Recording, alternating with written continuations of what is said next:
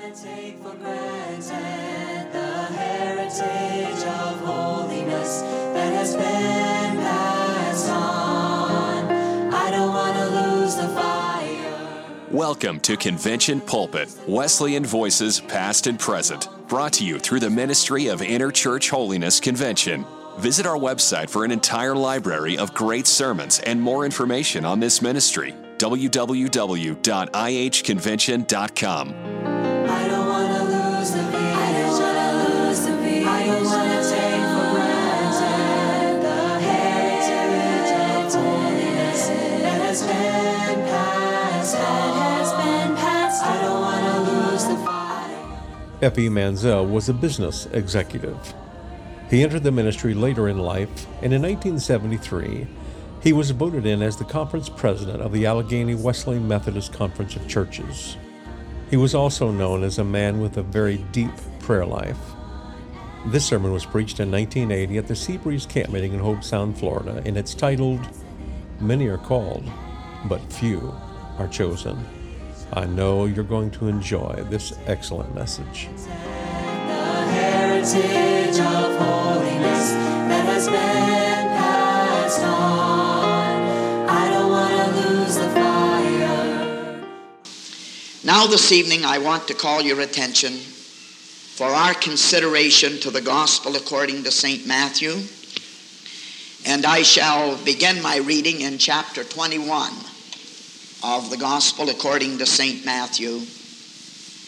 A night or so ago, a couple of nights ago, we spoke out of the 21st chapter, and that which we are dealing with tonight would properly follow in its course.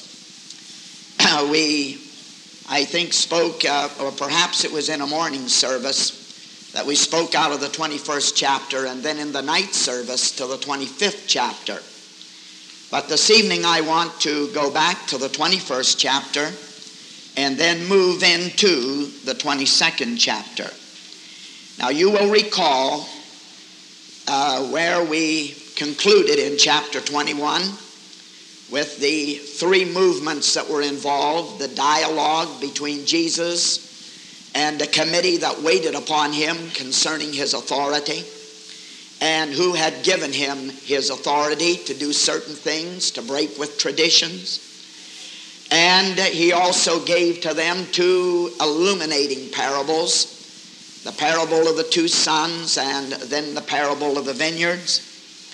And then you will recall that Jesus, in his questioning of those to whom he was speaking, caused them to make a response which brought upon themselves personal condemnation.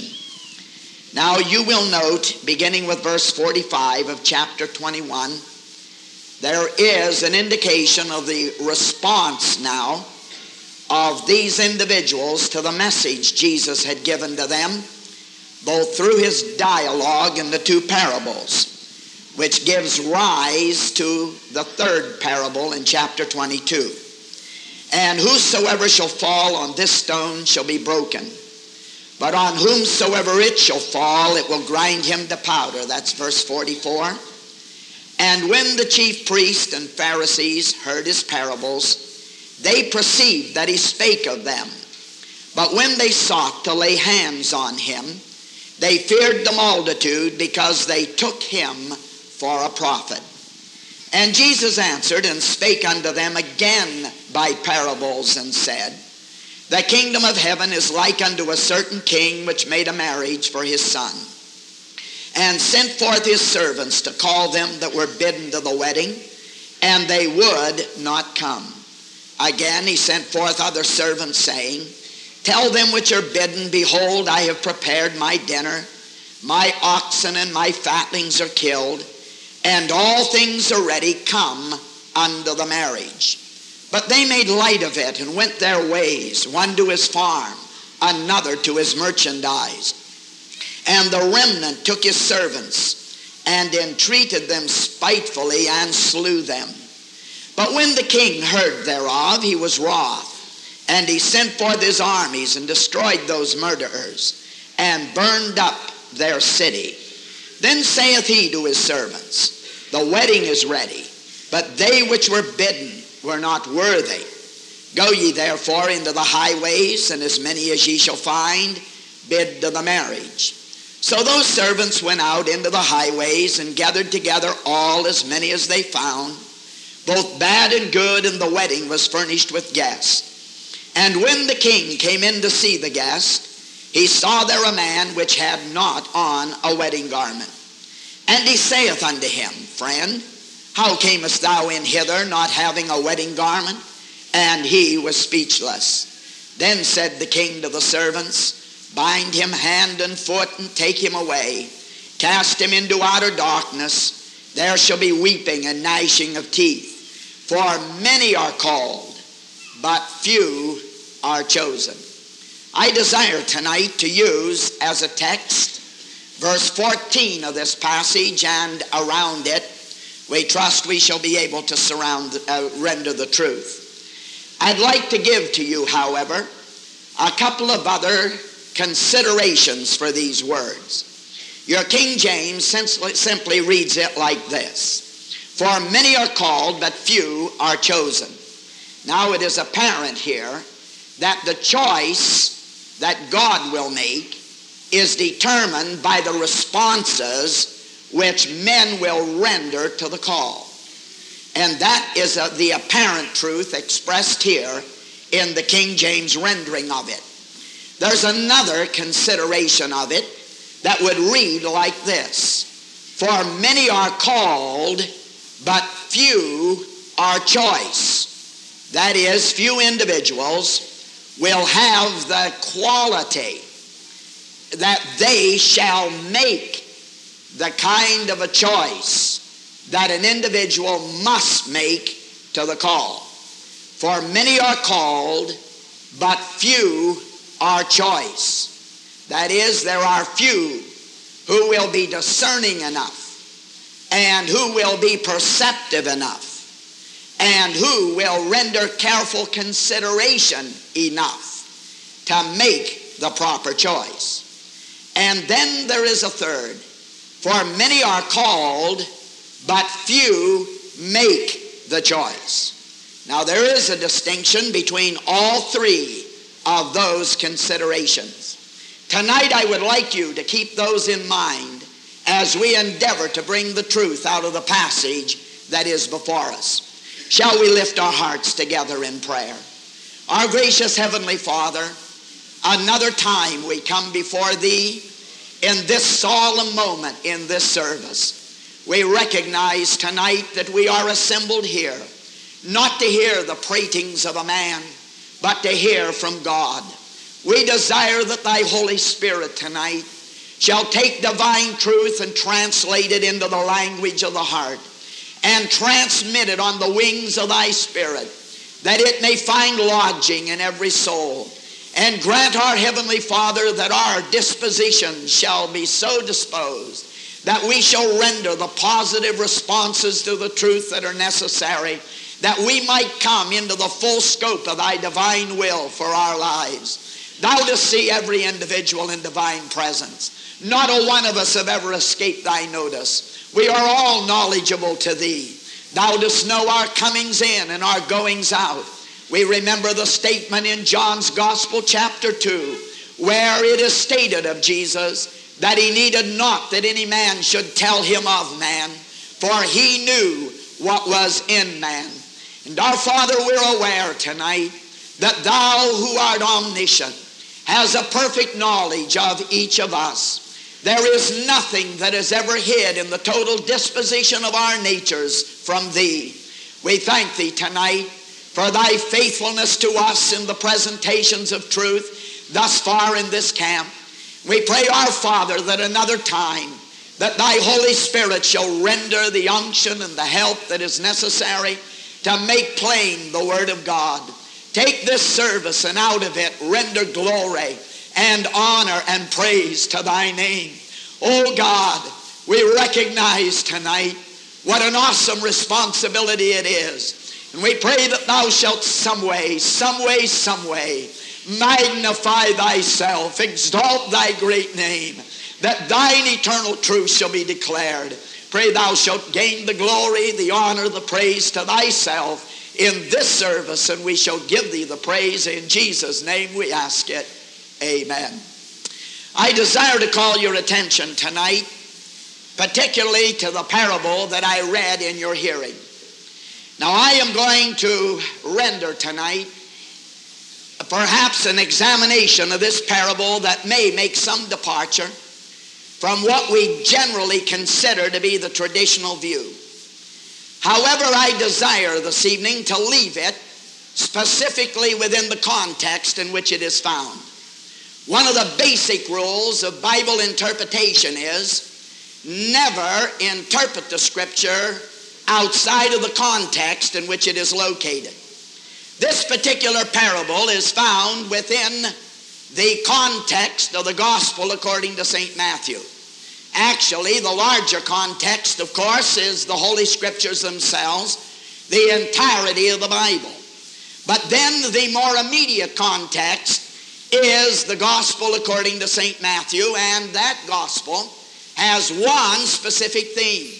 It is a presentation of Jesus Christ, who, coming through the Son of David, is the King of Israel.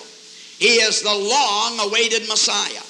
He is to assume the throne vacated by David.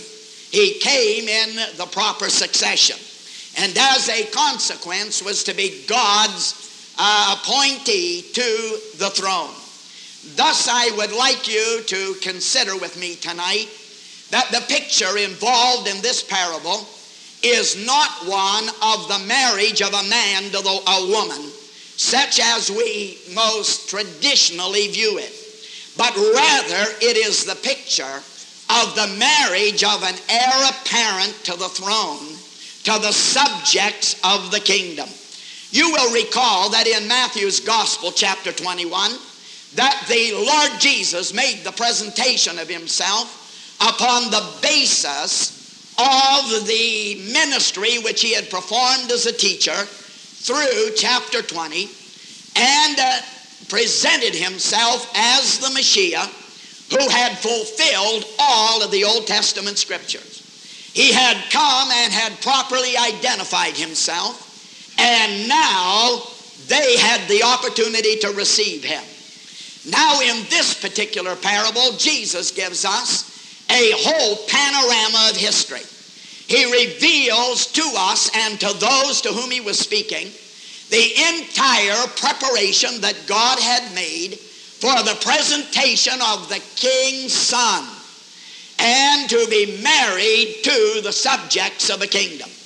God had come to that particular moment in history when he would present unto the house of Israel that one whom the prophet had declared would come in the fullness of time.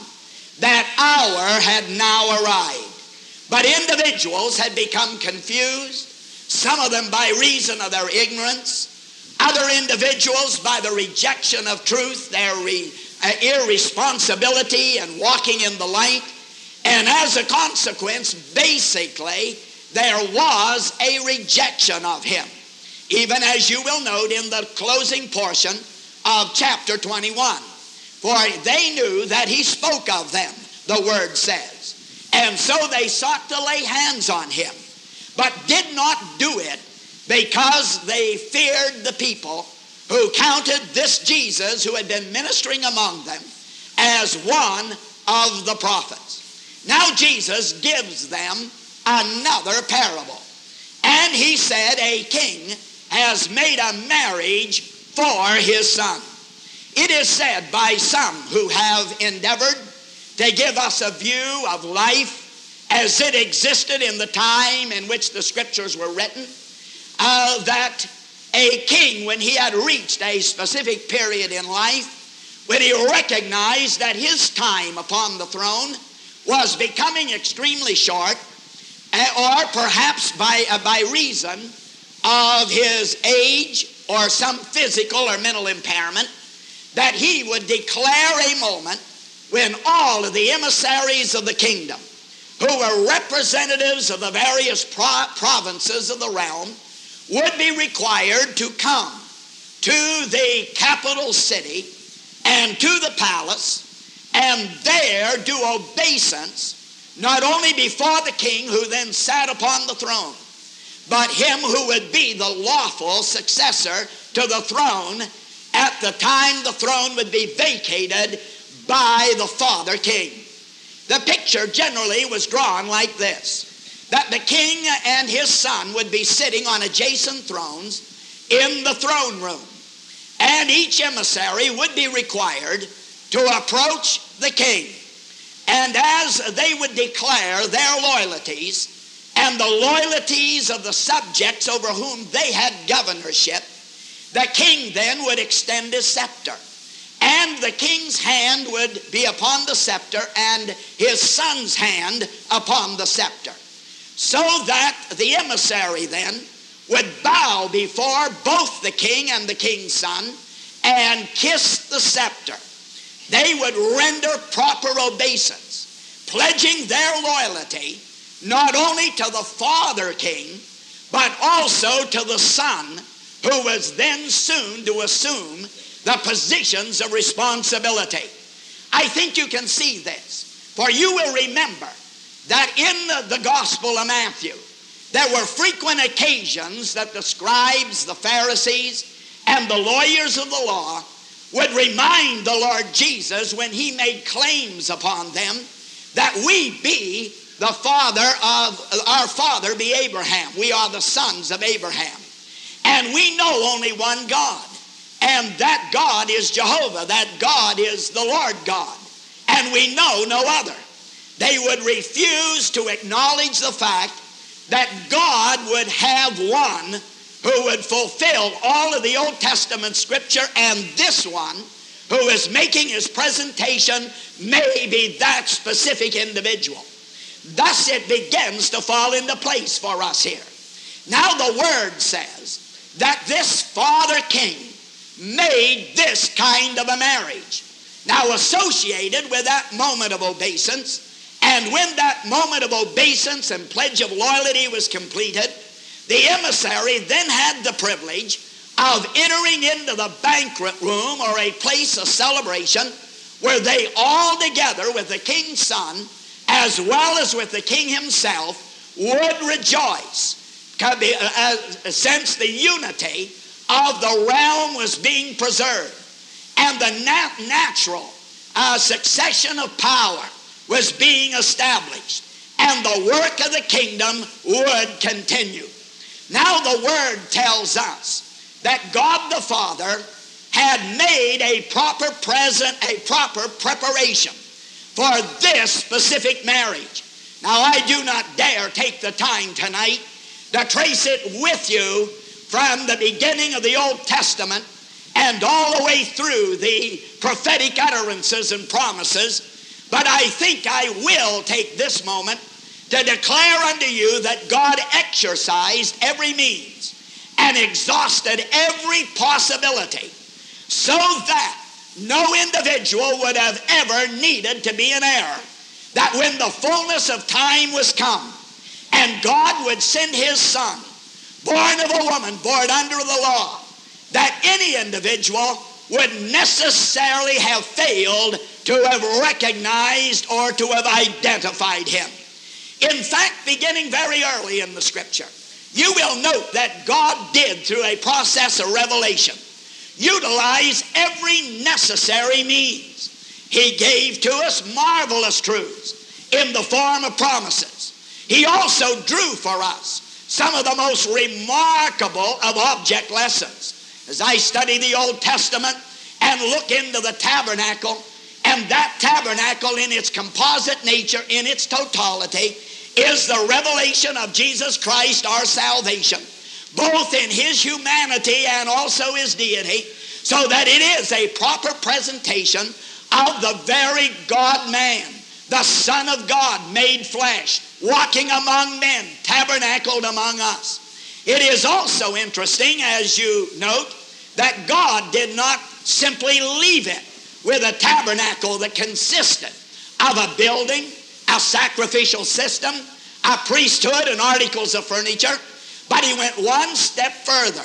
He likewise gave unto them prophets, who not only enunciated promises, but constantly reminded the people as to what God was endeavoring to imply, both by the giving of his law and also by the practices that were to be engaged within the tabernacle system.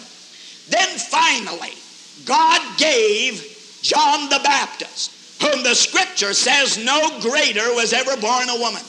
He had a responsibility of pulling down mountains of pride, filling in valleys of depression, taking out the crooked places in the road.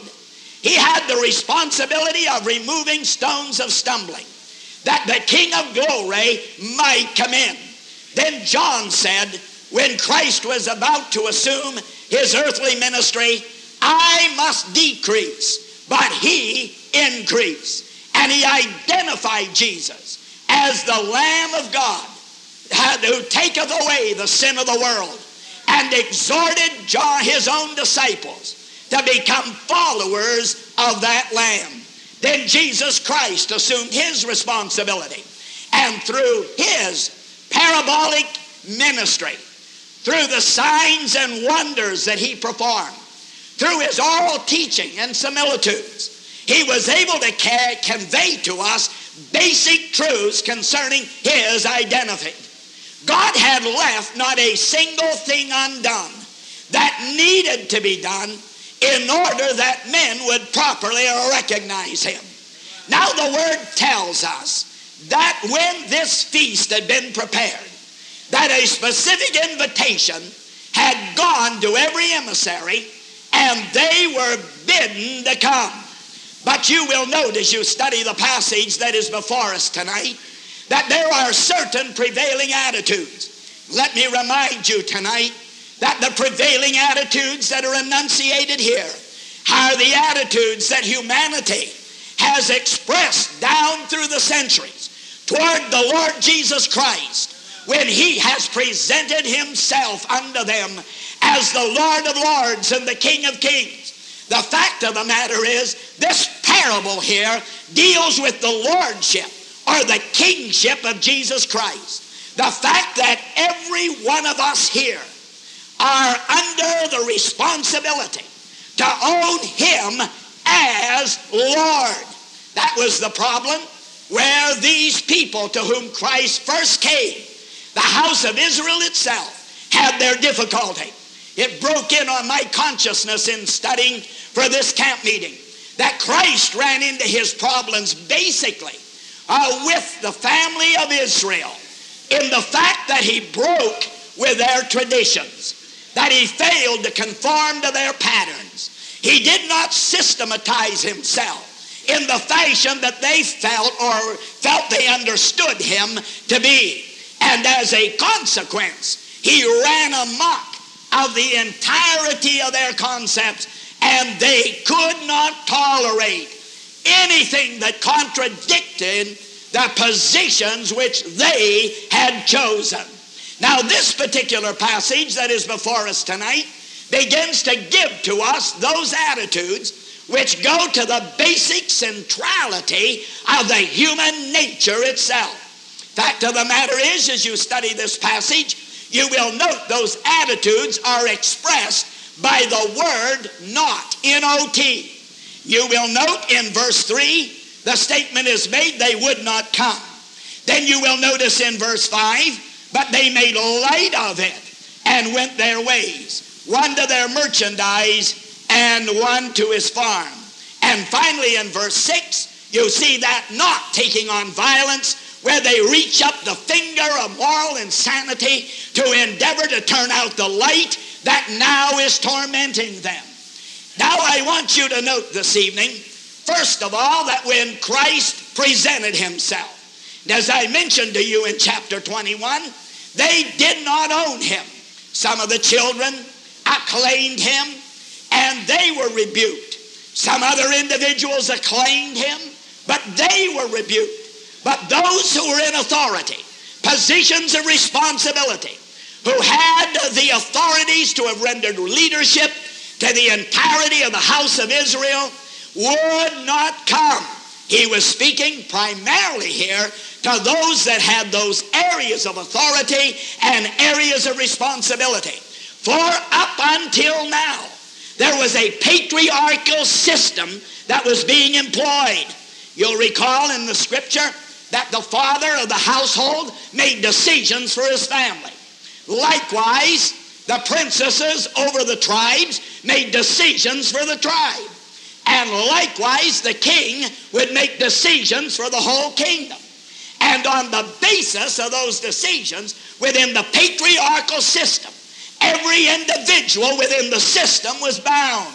Thus, Christ was basically here talking in the first place to those that were in the position of responsibility of leadership.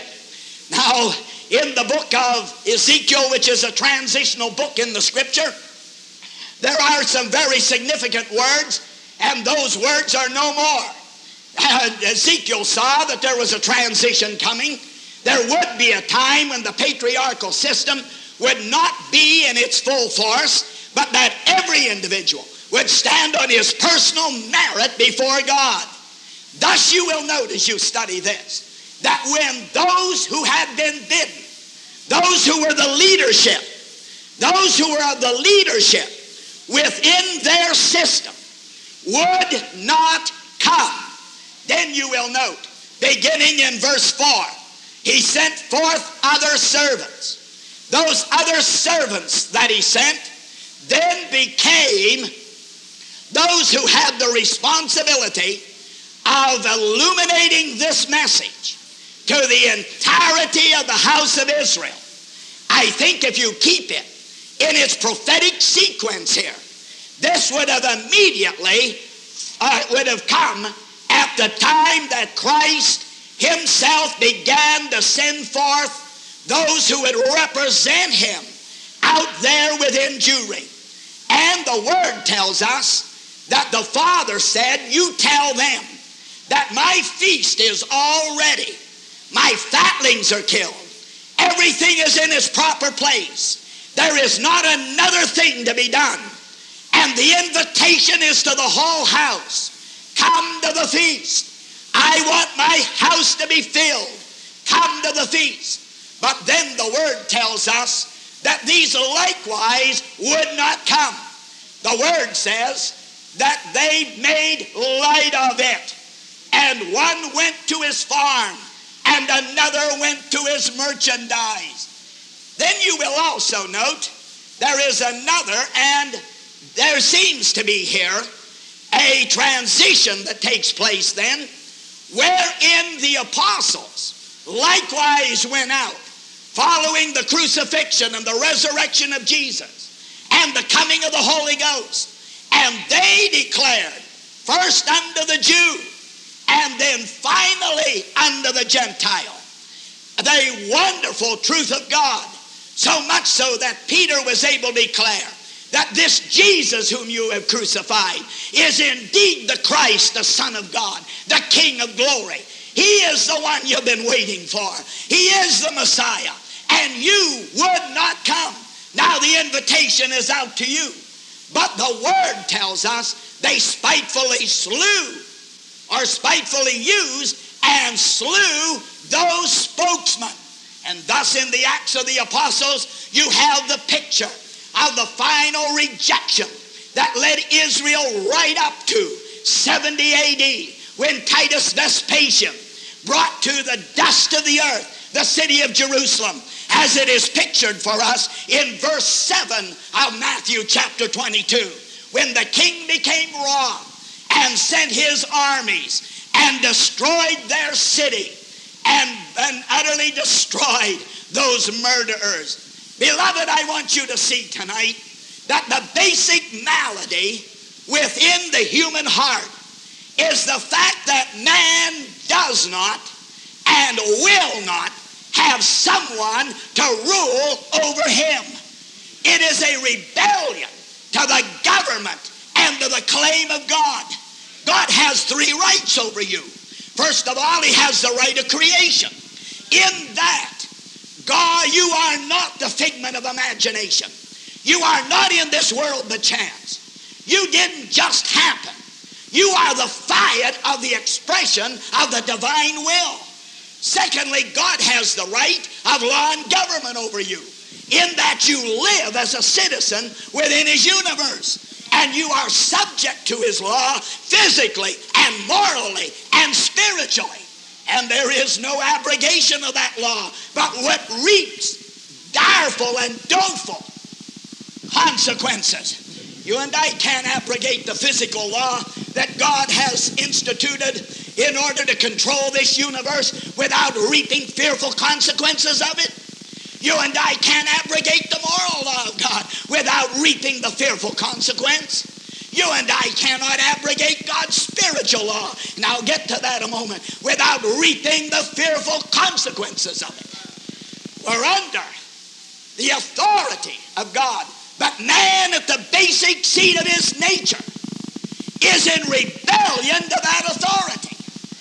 He has an inherent something within his nature that refuses to respond to the demand that Jesus Christ be Lord over him. That's what's wrong with many of you who are here. You will own no master but yourself. You live in a realm of your own purpose. You follow the path of your own desire. This has been the problem with man since the garden even until now. And I got studying into what was the actual sin of Adam and Eve in the garden. I came to this conclusion. It wasn't simply taking a piece of forbidden fruit, but it was that inherent something that caused them to make that choice. Say, what was it? They simply said to God this, just like some of you have said to him. We have the intelligence. We can make our own choices. We have purpose to do our own thing. We'll go our own way. We'll do as we please. We will not have you to rule over us. Adam and Eve were really saying to God, oh God, we know what's right and good for us. We know what's evil and bad for us. Therefore, we'll make our own choices. We don't need you to tell us. That's the same problem right here. That's been the basic inherent problem of the human family through the centuries. We will not own an allegiance to God. We pilot our own course, take the reins in our own hands, we pilot our own ship, and we defy anybody to interfere with it. And the tragedy is we can dress it up in extremely religious clothes, just like the Jews did in their generations. They were able to dress it in the respectability of traditions. When they didn't have a law, they manufactured it to give them a superficial holiness. They were able to make thousands of laws out of 10. Constantly multiplying until almost every little iota of living had a specific law to govern it. They had the rebellion of the heart dressed in the respectability of a religious cloth. And when God would make the demand, the word says, we will not come. I have found wherever I go in the world, in the most pagan of societies, as well as in the most cultured, that is the basic response of the claim of God to the human soul. I've had occasions to talk to PhDs.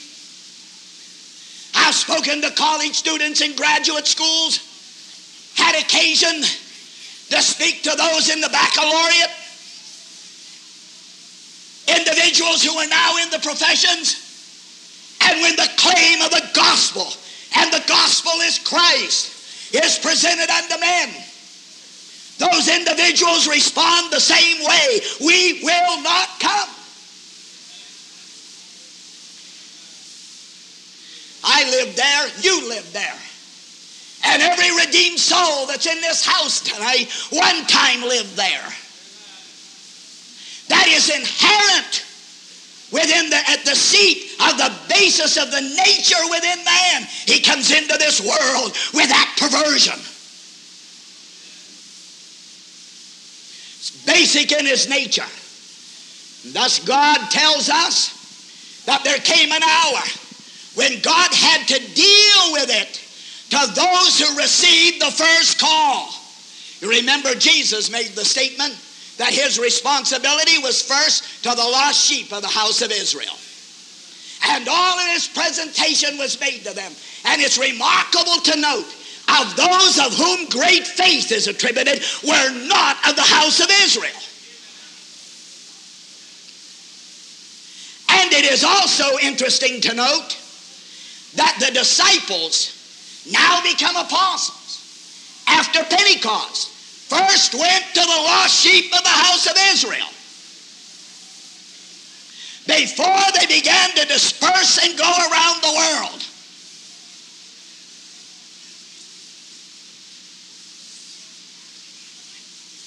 God gave them every opportunity, with every advantage, with every privilege, just like he gives us every advantage, every privilege.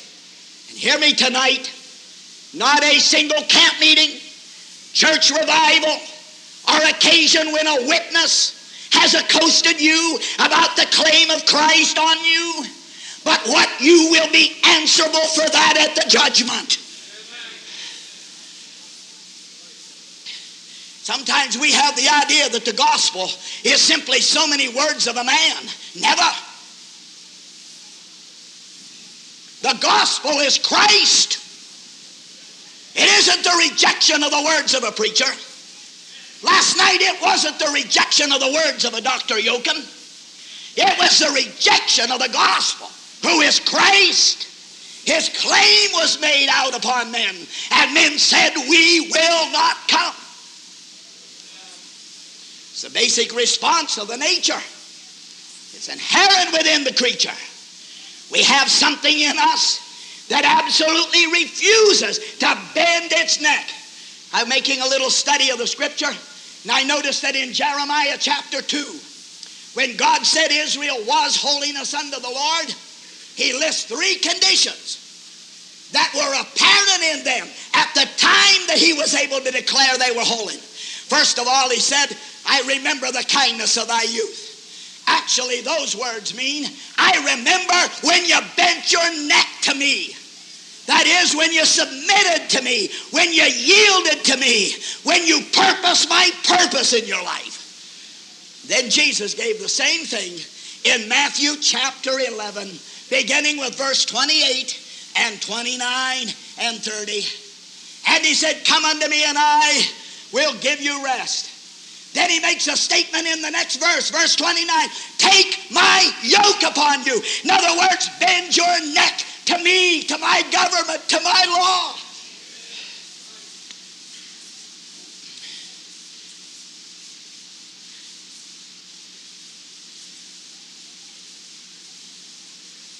Bend your neck to me.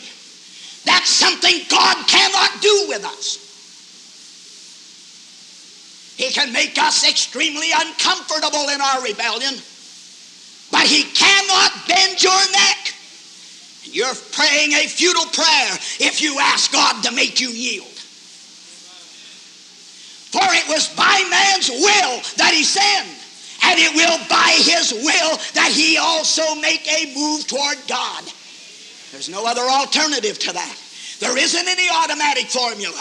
God doesn't sweep you into the kingdom. It's an individual, personal decision that you make within the confines of your will. Now, I'm going to tell you something tonight. One of the great areas of our fallacy is that we do not involve sufficiently the matter of the will in this thing. Or we wouldn't have so much vacillation and up and down and in and out within the areas of our experiences. Back there, when I was just a lad of about 12 years of age and made that decision to go with God, I never know of a single time when there was a revocation of that decision. The will was set. Come weal or woe, I serve God. And there's been times when I haven't felt so religious, but the will was set. There were times when we were placed in dire temptation during the course of our service years in World War II, but the will was set. There were times when we were in college, and even while the little time we put in the university, when we faced questions on the validity of the Holy Word, but the will was set. You see that? It's basic, it's inherent here.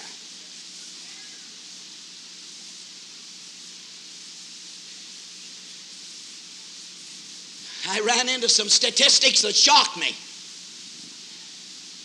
I learned that only 10% of D.L. Moody's converts survived the first year of their professed experience. But 30% of Charles Finney's converts survived the first 10 years or more of their professed experience. Finney majored in an area of decision of will. We have moved into an area of evangelism across the church today where we play upon the emotion rather than enlist a consent of will and decision. You're not going to be swept in the kingdom on a wave of emotion. You'll have to make a basic, inherent, definite decision in this matter that falls within the scope and the perimeters of your will.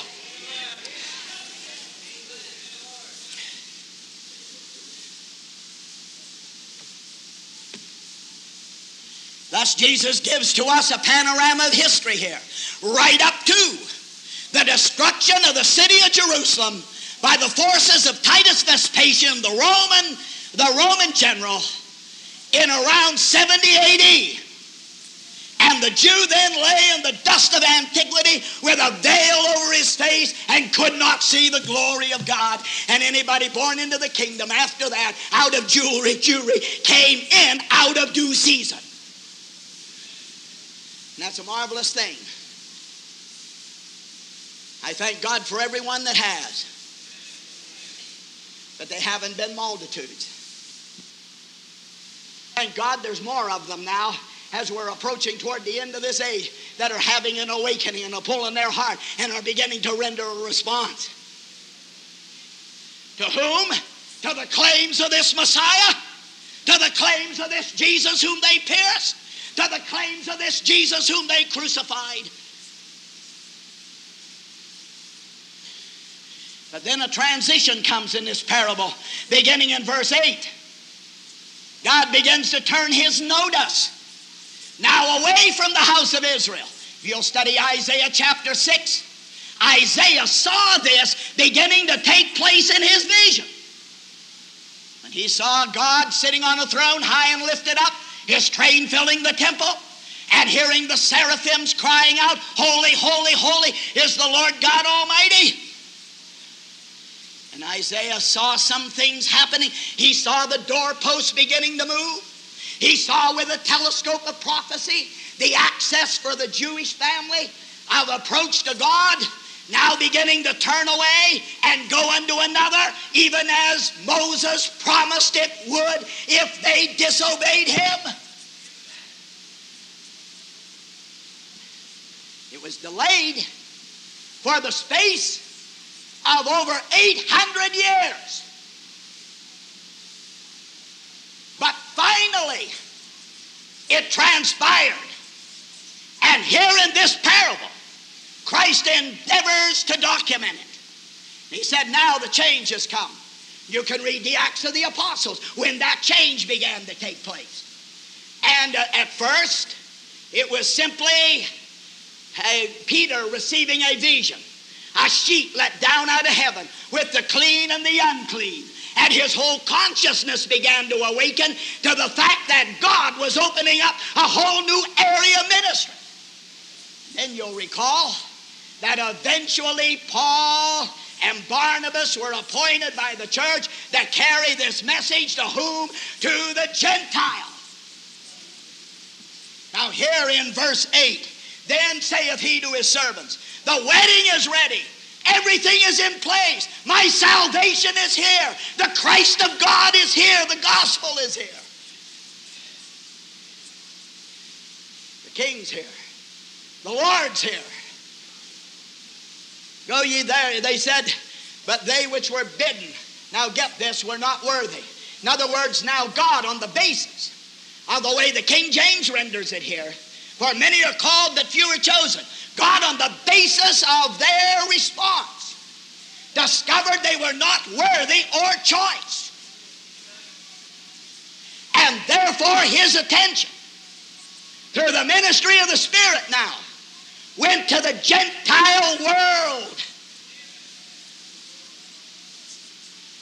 And in verse 9, go ye therefore into the highways and into the hedges, and as many as ye shall find, bid to the marriage.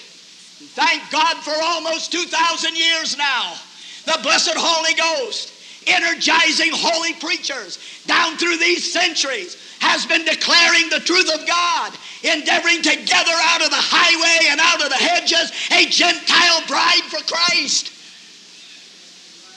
to bring unto that marriage individuals who will respond to his lordship, who are willing by the consent of will to bend their neck to his yoke, to come under the divine prerogatives of his government. Then you will notice in verse 10, in this persuasive invitation, and let me remind you tonight, oh, the invitation of that blessed Holy Ghost through the anointed preacher delivering the truth of God, the message of God, is one of the most persuasive of all messages or invitations that have been given through the generations. Say, how come? Because every time the gospel is preached, there's the elevation of the Christ. Okay? Do you know why the pulpit stands at the head of a Protestant church? Do you know why it's sitting here in the middle of this church at the head of this congregation tonight? It's here that the word is lifted. It is here that the word becomes flesh. It's here that the gospel takes on form, so that you can begin to understand it with your mind and perceive it with your heart. That isn't an accident. We don't believe in the elevation of the host. We don't believe in, we take the communion service as a symbolism here. Roman Catholicism elevates the host and goes through the sacrificial system in every Mass. We do not do that. But we do elevate the living Word, Christ, for He is salvation. We elevate Him. That's why the pulpit, the place of the declaration of truth, is established at the head of the church. Not an altar at the head of the church where a host is elevated, but a pulpit or a sacred desk where the Word of God is declared. I don't understand the mystery of it, and I don't pretend to understand it. But I know this, that when God, the blessed Holy Ghost, begins to take eternal truth, and He begins to put shape to it and form to it, there's the presentation of the gospel, there's the presentation of Christ, and He renders the invitation. For He said, and I, if I be lifted up, will draw all men unto me. And so these men went out with the word of God in their mouths, more than in their heads, but also in their hearts. And now under the anointing of the Spirit, elevating that Christ through the preaching of that word.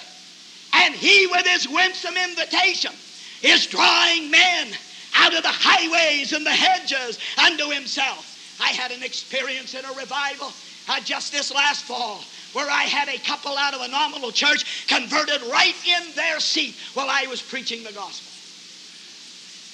First night they came to the service,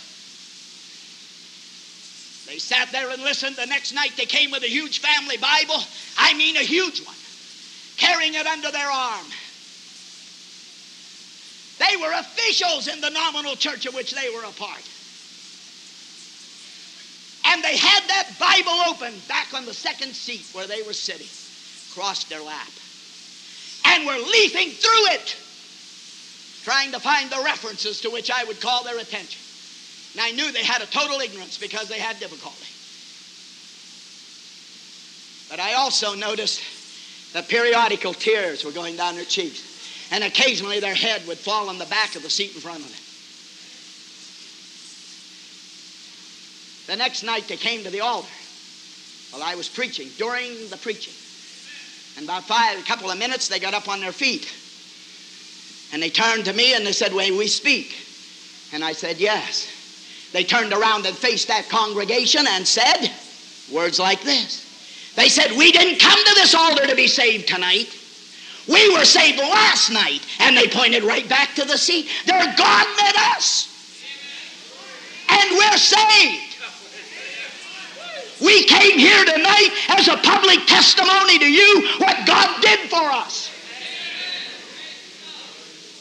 You say, what was it? The elevation of the Christ and the persuasive influence of that invitation of His upon their hearts. Listen to me, friends. There's no substitute for that, and it's the most powerful encounter that a man can ever experience. Have you ever been encountered with Christ? Oh, I see the Apostle Paul, that perfect rebel. That light shone out of heaven. You say, what was that light? The Shekinah of God. Who's the Shekinah of God? The Christ of God was revealed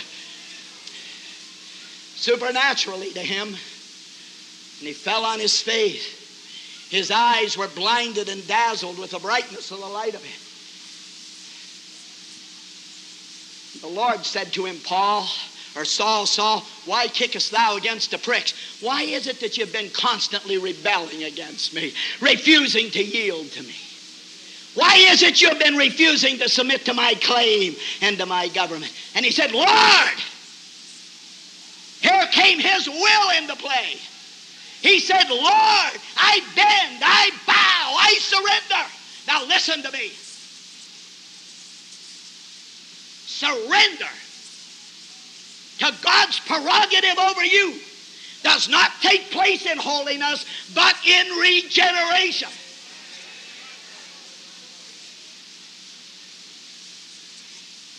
Doesn't take place in entire sanctification. You cannot be sanctified unless you are surrendered.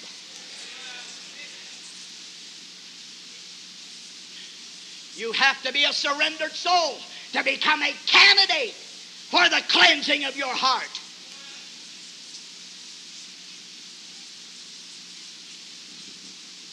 Could that be one of the basic reasons of our dearth?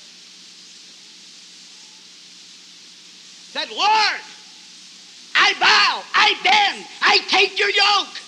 And there was never a revocation of that in Paul's life. He never changed his mind. Never once is it recorded he ever backslid. Never a moment did he ever question Christ's authority over him. Though he faced some of the most extenuating and debilitating circumstances in life.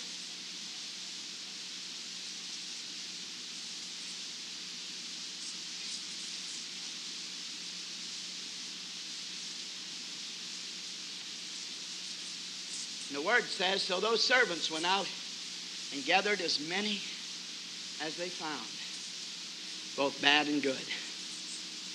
That doesn't mean that they were necessarily bringing in immoral people. As I mentioned to you in the parable of the virgin, and in that portion that was preceding it, sometimes this means people who are earthy in their concepts. There are a multitude of people. I think the word good here has reference to those who by the consent of will here make the ultimate surrender. Where the word bad could mean those individuals who have succumbed to certain outward identifications without an absolute surrender of nature. Man's a great conformist. We have tremendous powers of adaptability. And a large percentage of the multitudes will always fit in with whatever crowd with which they are identified. That is not necessarily a criteria of our salvation. That's what he's trying to tell you here. There's something deeper, something more profound, something more important here that takes place within the essential nature of the creature. So both the bad and good were drawn in. I'm sure as a preacher of the gospel, there have been many individuals that I conceived to be converted who were not. And if you're honest as a preacher, you will also admit the same. And many individuals are taken into the church that were never converted. That's right. We're not able to properly always discern it. And there is no such thing as a perfect church. Within every one are tares and wheat. And they are both growing together. So within every one is both bad and good within the context of that heart relationship. All right? Then you will note, however, there comes a time of personal inspection. And once again, he brings this into focus. This same thing I've been talking about here. He said, now within this gospel dispensation, as I look out over my kingdom, cross the marriage, those that have claimed to do obeisance before the king, to surrender his divine will, to yield to his prerogative, to call him Lord. He said, as I look out over the crowd,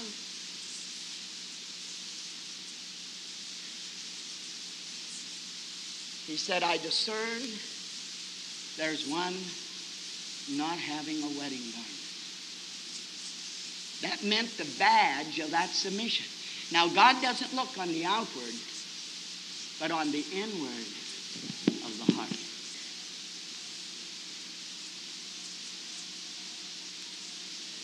You and I have a capacity to fool men, but you and I don't fool God. I've been fooled a lot of times.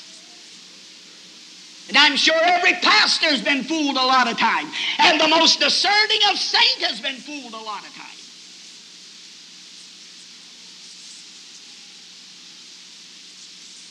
But God never. Did you know that God knows you tonight? Not by what you appear, but by what you are. He knows whether you have the badge of submission, the badge of yielding with it imprinted upon your nature or not, and you have his yoke on you. He knows that. He doesn't need any man to tell him of man. He knows what is in man. God has the capacity to pull back all of our subterfuge and superficiality and gaze into the inward man of the heart. He brings into a full exposure of what we are and our essential nature. It's almost frightening. I mentioned in one of the messages, for one of the basic great fears of the human family is the fear of self-discovery. We spend our whole lifetimes endeavoring to dodge that reality. And we'll exercise every subterfuge to keep us from that truth.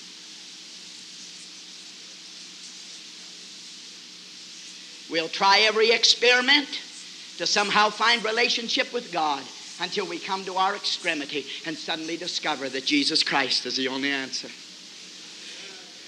We'll go through any humiliation. We'll make any kind of a confession. We're willing to do anything that we think will help us in order to bring peace to a troubled heart with the exception of a full surrender to the prerogatives of God.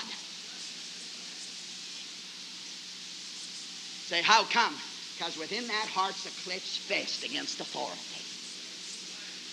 We want the greatest kingdom in the world.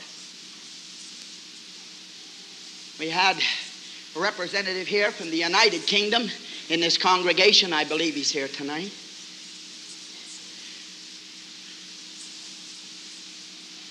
And the monarch who sits on their throne exercises certain powers within limitations. But that isn't the greatest kingdom in the world. The greatest kingdom in the world isn't ruled out of the Kremlin. It isn't ruled out of the White House in Washington. The greatest kingdom of the world wasn't ruled by a Genghis Khan.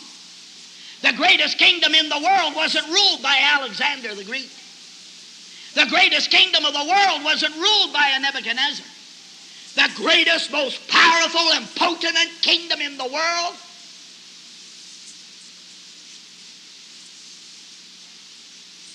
is you yourself.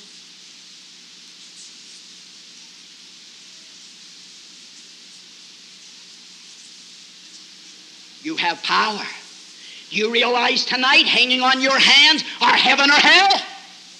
Do you realize in your hands hangs eternal destinies?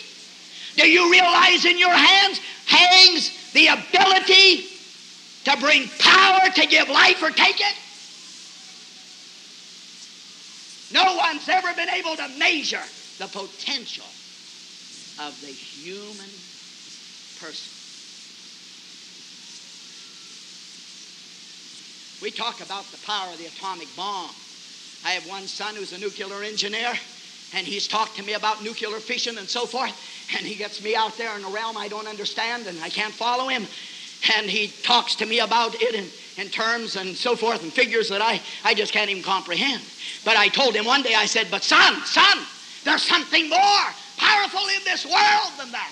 He said, what is it, Dad? I said, it's that that's incarcerated within your frame. You have in you powers. I said, I want you to remember one thing. You have a responsibility to relinquish the entire authority over the use of those powers to a Christ who is omniscient, who has the ability to make the right choice through you.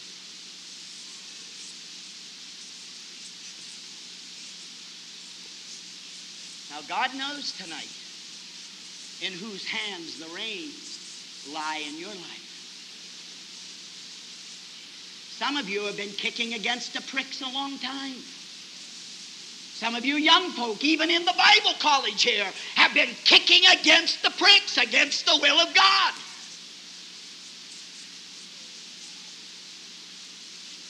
Your problem's not the conditions that exist in our world. The problem exists within who has the authority on your kingdom, on the throne of that kingdom.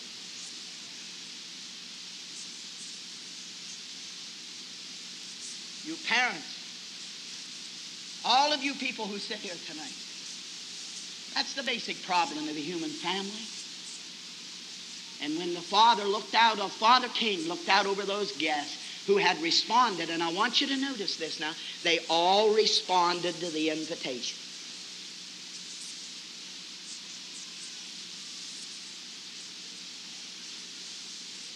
They all responded to the invitation. They gave an acquiescence and a response. But he looked out and he saw a man who had not on a wedding garment. The badge of submission was not discerned. And he went to that man, the word says, and he said, Sir, my dear friend, sometimes I have found that word friend is my dear little one, and you can see God pouring out the compassion here. Isn't it amazing how compassionate God is with us? I got looking when I was studying this message and got looking into Jesus dealing with Judas Iscariot and noting him pouring out compassion on that man whom he knew would shortly betray him. Right up to the end. until his ultimate, final decision was made. There was compassion. Compassion. Never a word of censor, but always compassion. Always a confrontation with truth, but ever compassion. And so here, he comes up to the man and says, my dear little one, how is it that when you knew what the requirement was, that you deliberately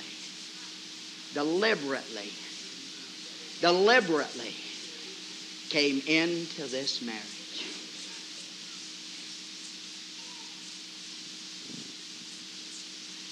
Without submitting to that requirement. Oh, friends, I want to tell you something tonight. One of the greatest blasphemies of the earth are those who make the pretensions that indeed they are God's when the gospel's not working in them. For they are making a declaration to the world that this gospel that is to meet man's deepest need doesn't work for them. And they hold the Christ up to an open shame as being totally inadequate to meet that human need.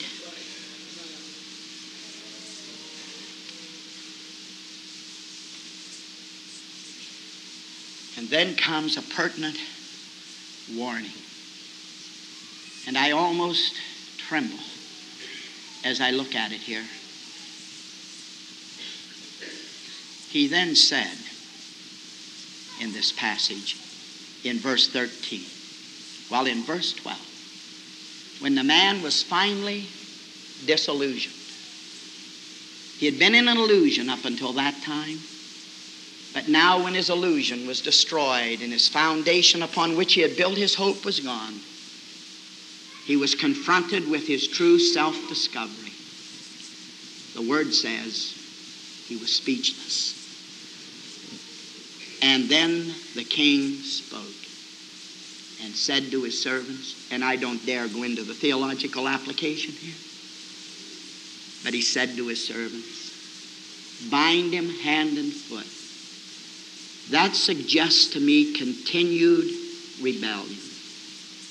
Just let him go ahead and do as he pleases.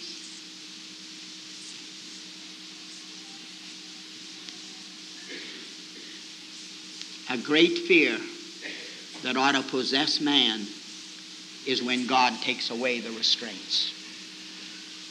When God, during the tribulation, finally lifts every restraint, man brings himself to the brink of ultimate total destruction in the space of less than 7 years for the whole human family. And when you and I make an ultimate decision and God says, all right, let him have his head,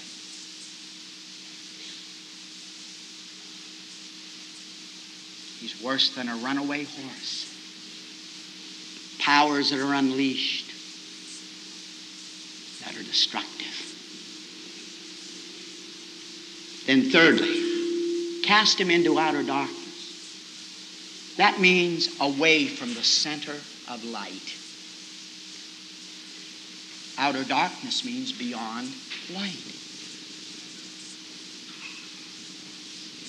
And finally, where there will be weeping and wailing and gnashing of teeth.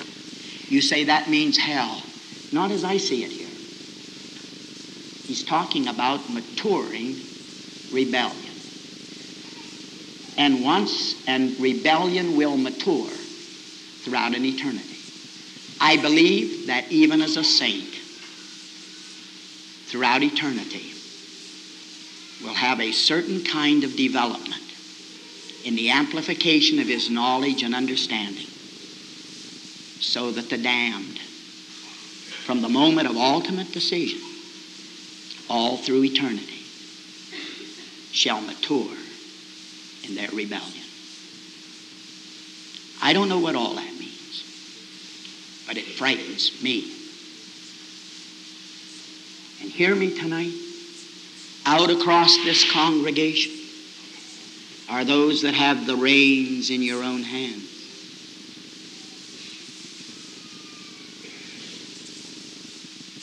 You have the form, but deny the power of the godliness. You have the shell,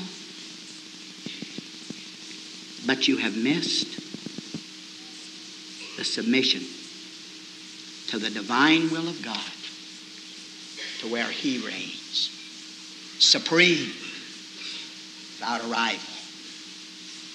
And He sits upon the throne.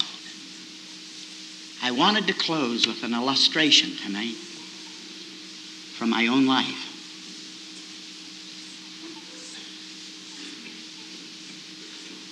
I well remember,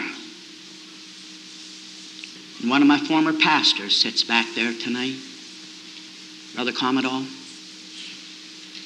as God was dealing with me concerning the ministry. I had my aspirations on other things. I had my goals set for other objectives. And finally, God confronted me with an ultimate decision. And He said, now, son, it's either this or hell. And it came to me in the most forcible way, a way indescribable. I was on my way to the office. I do not remember that morning even traveling to the office.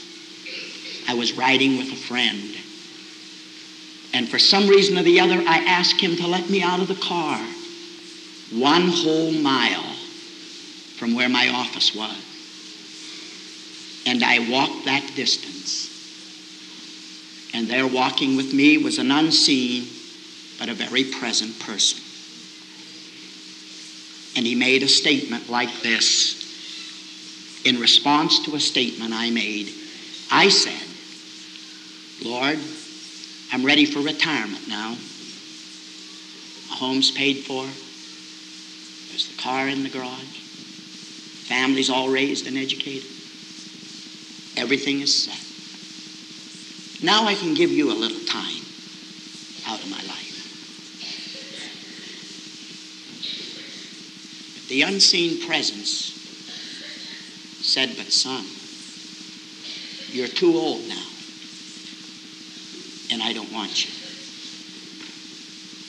When I arrived at the gate to go to the door, to get the elevator, to take me to my office, my suit coat was so soaked with perspiration that I could wring the water out of it. My feet sloshed in my shoes.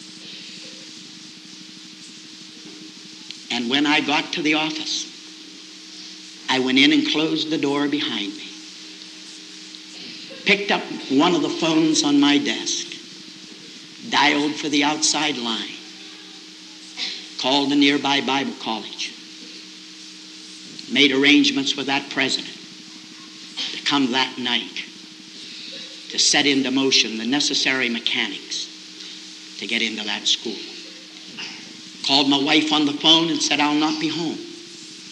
I'm going in another direction tonight. I'm under authority. For back there earlier in my life, there had been a moment when I took the hands off of the reins and the king sat on the throne. And now when his will was expressed, there was no recourse for me but to capitulate to that will. If I did not, I would lose my soul. Tonight, my friend, the Christ stands before you. He's the gospel. He's your salvation. He it is that claims the right to sit on the throne of your kingdom. Have you bent your neck to him?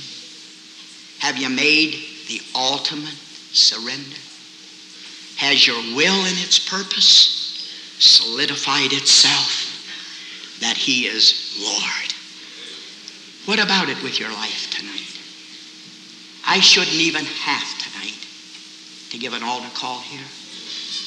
You ought to just get right up out of your seat if you're an unsurrendered soul and just make your way to this altar, even while we're getting ready. Do you want to come? Come on. The altar's open for you. Take for granted the heritage of holiness that has been passed on. I don't want to lose the fire. Thank you for listening to Convention Pulpit, a ministry of Interchurch Holiness Convention, featuring Wesleyan voices past and present. For more sermons or for more information, visit www.ihconvention.com. This ministry is made possible through the financial support of our listeners. You may give online at ihconvention.com or send your donation to IHC, Post Office Box 99, New Berlin, Pennsylvania, 17855, USA. I don't want to lose the fire.